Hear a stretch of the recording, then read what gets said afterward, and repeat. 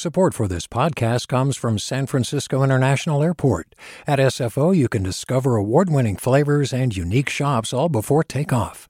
Learn more about what's at SFO at flysfo.com. Hey there, this is Brittany Luce from NPR's It's Been a Minute. KQED's podcasts like The Bay Curious, Mindshift, Right Nowish, and more all tell the stories of the Bay and beyond with reliable, human-centered journalism. They aim to inspire, make you think, entertain, and expand your understanding of the place you call home. Here's how you can support podcasting at KQED. Showing your support is easy, and you can join Brittany in supporting KQED Podcast too at donate.kqed.org/podcast. That's donate.kqed.org/podcast. From KQED. Good morning. This is the California Report. I'm Saul Gonzalez in Los Angeles. New developments to a story we told you about yesterday. Crews have closed off streets this morning in the areas surrounding Echo Park Lake in Los Angeles as the city moves forward with plans to clear a large homeless encampment there. This follows a loud, hours-long protest last night, where at times demonstrators clashed with hundreds of LAPD officers who were deployed to the park. The LAPD says one person was arrested for failing to comply with an officer's orders. Police said there were no injuries and denied reports that they used tear gas. Multiple reporters and demonstrators said there were physical confrontations. The demonstrators and several community groups argue that clearing the homeless from the area is inhumane, especially during the pandemic. The city says so many homeless have settled in Echo Park that conditions have become squalid. The city also says it will do everything possible to move displaced homeless individuals to temporary shelters and motels.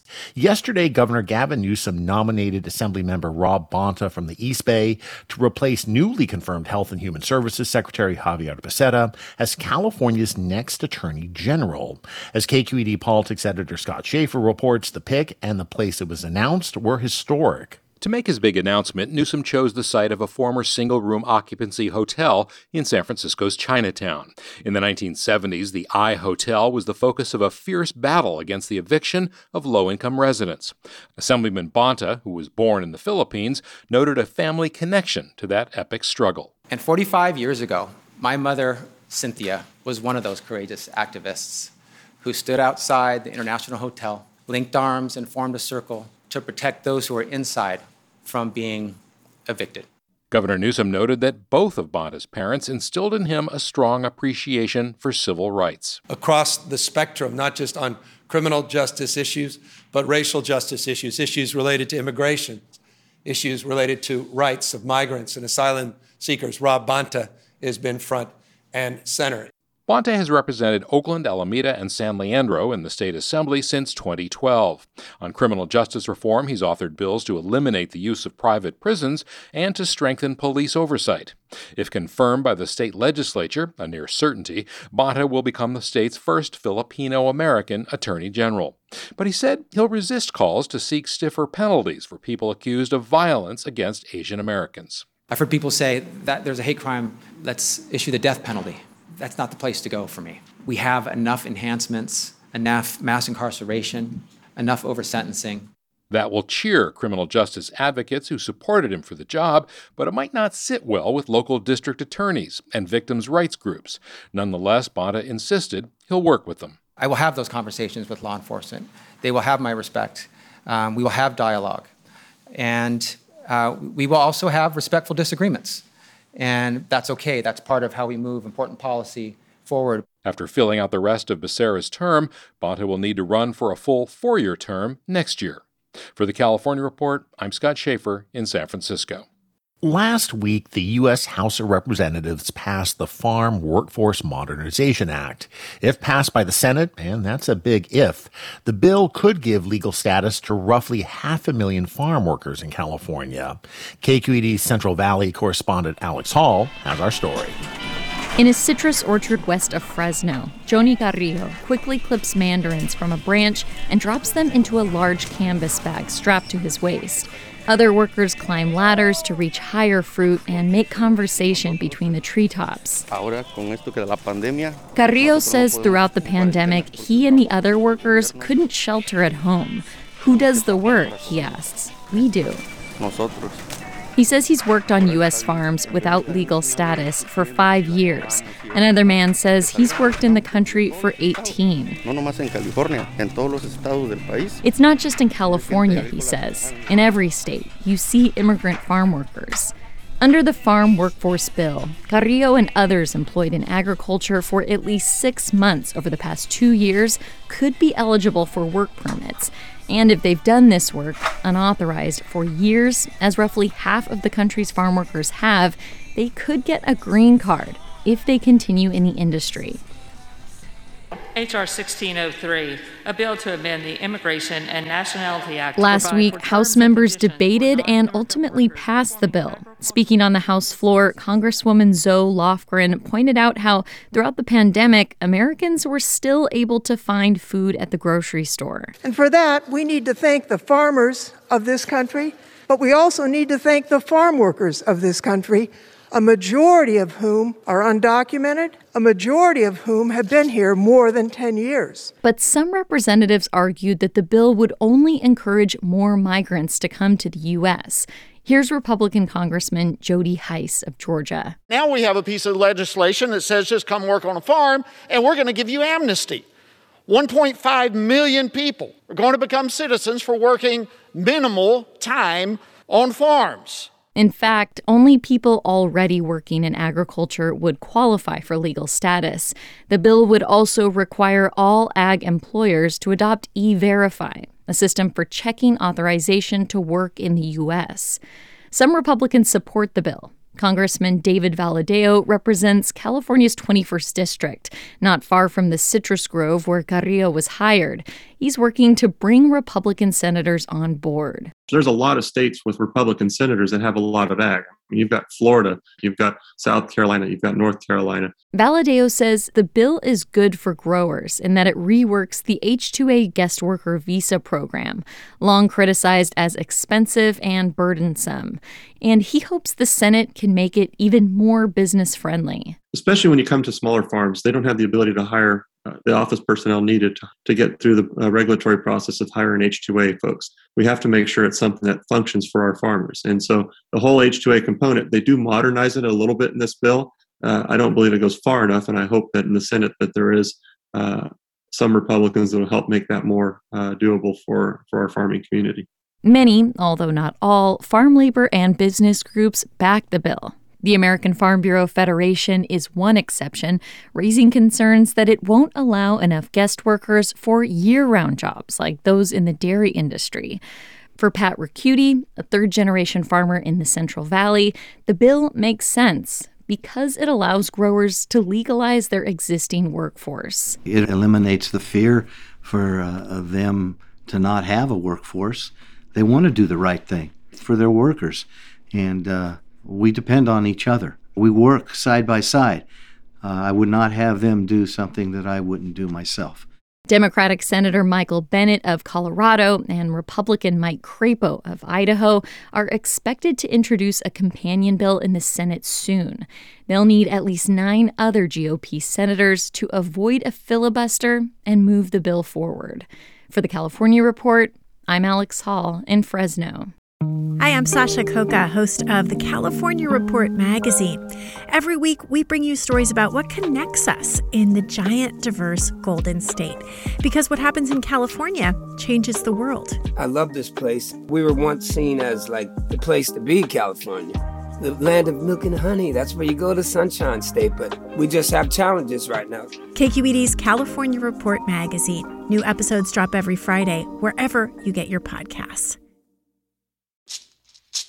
Hey, it's Glenn Washington from Snap Judgment. And if you love what you're hearing, and I know you love what you're hearing, please consider becoming a KQED member. You get special access to cool events, behind-the-scenes footage, and so much more. Plus, you'll sleep better at night knowing you did your part for the community you depend upon. It's in you. Please be in it. Visit donate.kqed.org/podcasts to sign up now. That's podcast with an S. Thanks. For decades, single-family home neighborhoods have been synonymous with the American and California dream. But those neighborhoods were also creations of historically racist zoning laws that also encourage sprawl. Now, a handful of California cities are taking on the sanctity of the suburban-style single-family home neighborhood and encouraging smaller, multifamily residences. With a closer look at this, here's KQED's Erin Baldassari. Real estate developer Kevin Kasakian is standing in the middle of a grassy lot near Sacramento's downtown. You'll kind of see from here the wood gate, and we did some landscaping in the back there. When he bought the property, there was already a single-family home there that had been converted into a duplex. Kasakian is thinking even bigger. It's going to be a multifamily property with 4 units, 2 studios on the ground floor, and then upstairs are 2 large one-bedroom units. He says this kind of thing is happening a lot in Sacramento as more people search for housing that's affordable. What we've seen is an influx of people from San Francisco, the surrounding San Francisco area, Bay Area, and then even LA and down south. It's kind of exploding.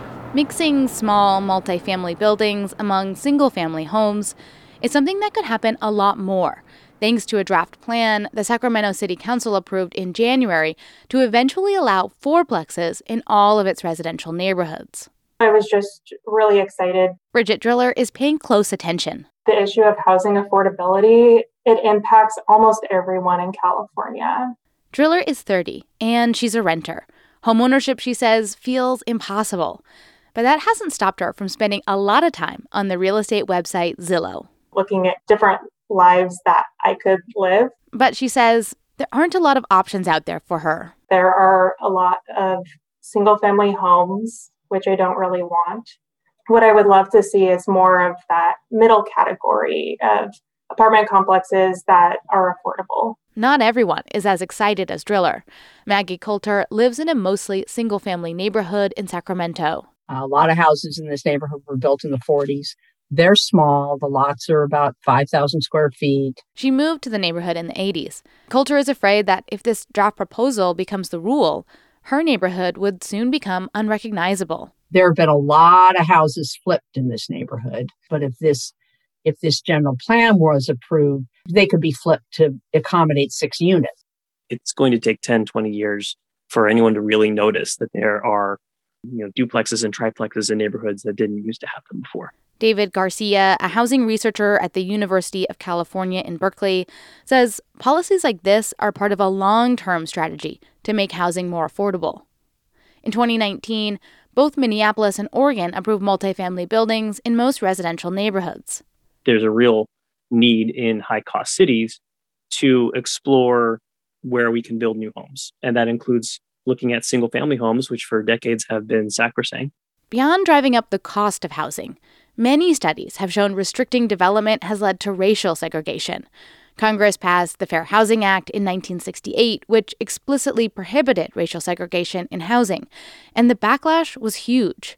In an attempt to keep neighborhoods white, cities across the country banned multifamily dwellings in neighborhoods where previously they were allowed. Garcia says multi-unit buildings tended to be occupied by people of color and recent immigrants. They're really reckoning with the racist and exclusionary nature of some of these single-family only policies. In many cities, seeing single-family homes side by side with small apartment buildings and duplexes isn't new. In that Sacramento neighborhood where Kevin Kasakian wants to build a fourplex, there are cottage apartments next to small single-family homes and large 2-story bungalows. As we're talking about neighborhoods and feel and personal connection and mixing uses, this block is oddly very emblematic of what's going on, right? In the real estate market here, hot. I mean, you cannot get a better area than this. And if Sacramento and other cities have their way, there will be a lot more neighborhoods like it across the country. For the California Report, I'm Erin Baldassari in Sacramento. State lawmakers have introduced a new bill that would increase income taxes for wealthier Californians. The bill would add an additional 2% tax on income over $1 million. It's intended to address income inequality and help the state recover from the costs associated with the COVID-19 pandemic. Bay Area Assemblymember Alex Lee is a co-sponsor. He says the pandemic's aftermath could have a long-term negative impact on the state's general fund and working families. The road to recovery for our working class families will be difficult. Lee added that in 2020, the richest Californians profited while record numbers of low-income people relied on unemployment. The Bay Area Council, a regional business advocacy group, opposes the proposal, saying it will lead to more people leaving the state. And that's the California Report for Thursday, March 25th. We're a production of KQED Public Radio. I'm Saul Gonzalez in Los Angeles. Thanks so much for listening, and have a great day. Support for the California Report comes from Water Heaters Only, specializing in the repair and replacement of water heaters since 1968. Licensed and insured. Open 24 hours a day, every day. Learn more at waterheatersonly.com. Eric and Wendy Schmidt, whose philanthropy includes Schmidt Ocean Institute, working to advance the frontiers of ocean research, sharing the connection between life on land and life at sea with everyone, everywhere. And College Futures Foundation, supporting KQED special broadcasts from college campuses and other higher education reporting. Learn more at collegefutures.org. Do you love learning about the San Francisco Bay Area? Its history, its people, its unique blend of cultures? Then you should check out the Bay Curious book. I'm Katrina Schwartz, editor and producer on the Bay Curious podcast, and I'm here to let you know that for the month of May, we've worked out a sweet deal for KQED podcast listeners. Right now, you can get the Bay Curious ebook for $1.99. That's right, $1.99. Just search for Bay Curious wherever you get your ebooks, or find a link in our show notes. This offer does expire at the end of the month, though, so you'll want to act on it fast. Happy reading!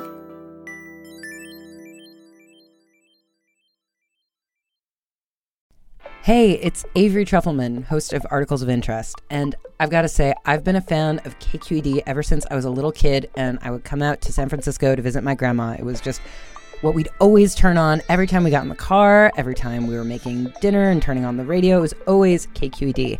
And then over the years, I've become a massive fan of KQED podcasts because this is local reporting at its best. These are answers to questions you've always wanted to know, interviews with exciting, unusual voices, necessary journalism, all told with love and care and artistry. And did you know that a majority of KQED's funding actually comes from members? It's just people like you and me supporting the programs they love, while also getting access to cool events, behind-the-scenes footage, and so much more. If you want to sign up and be a part of this amazing community, visit donate.kqed.org/podcasts to become a member today. That's podcasts with an S.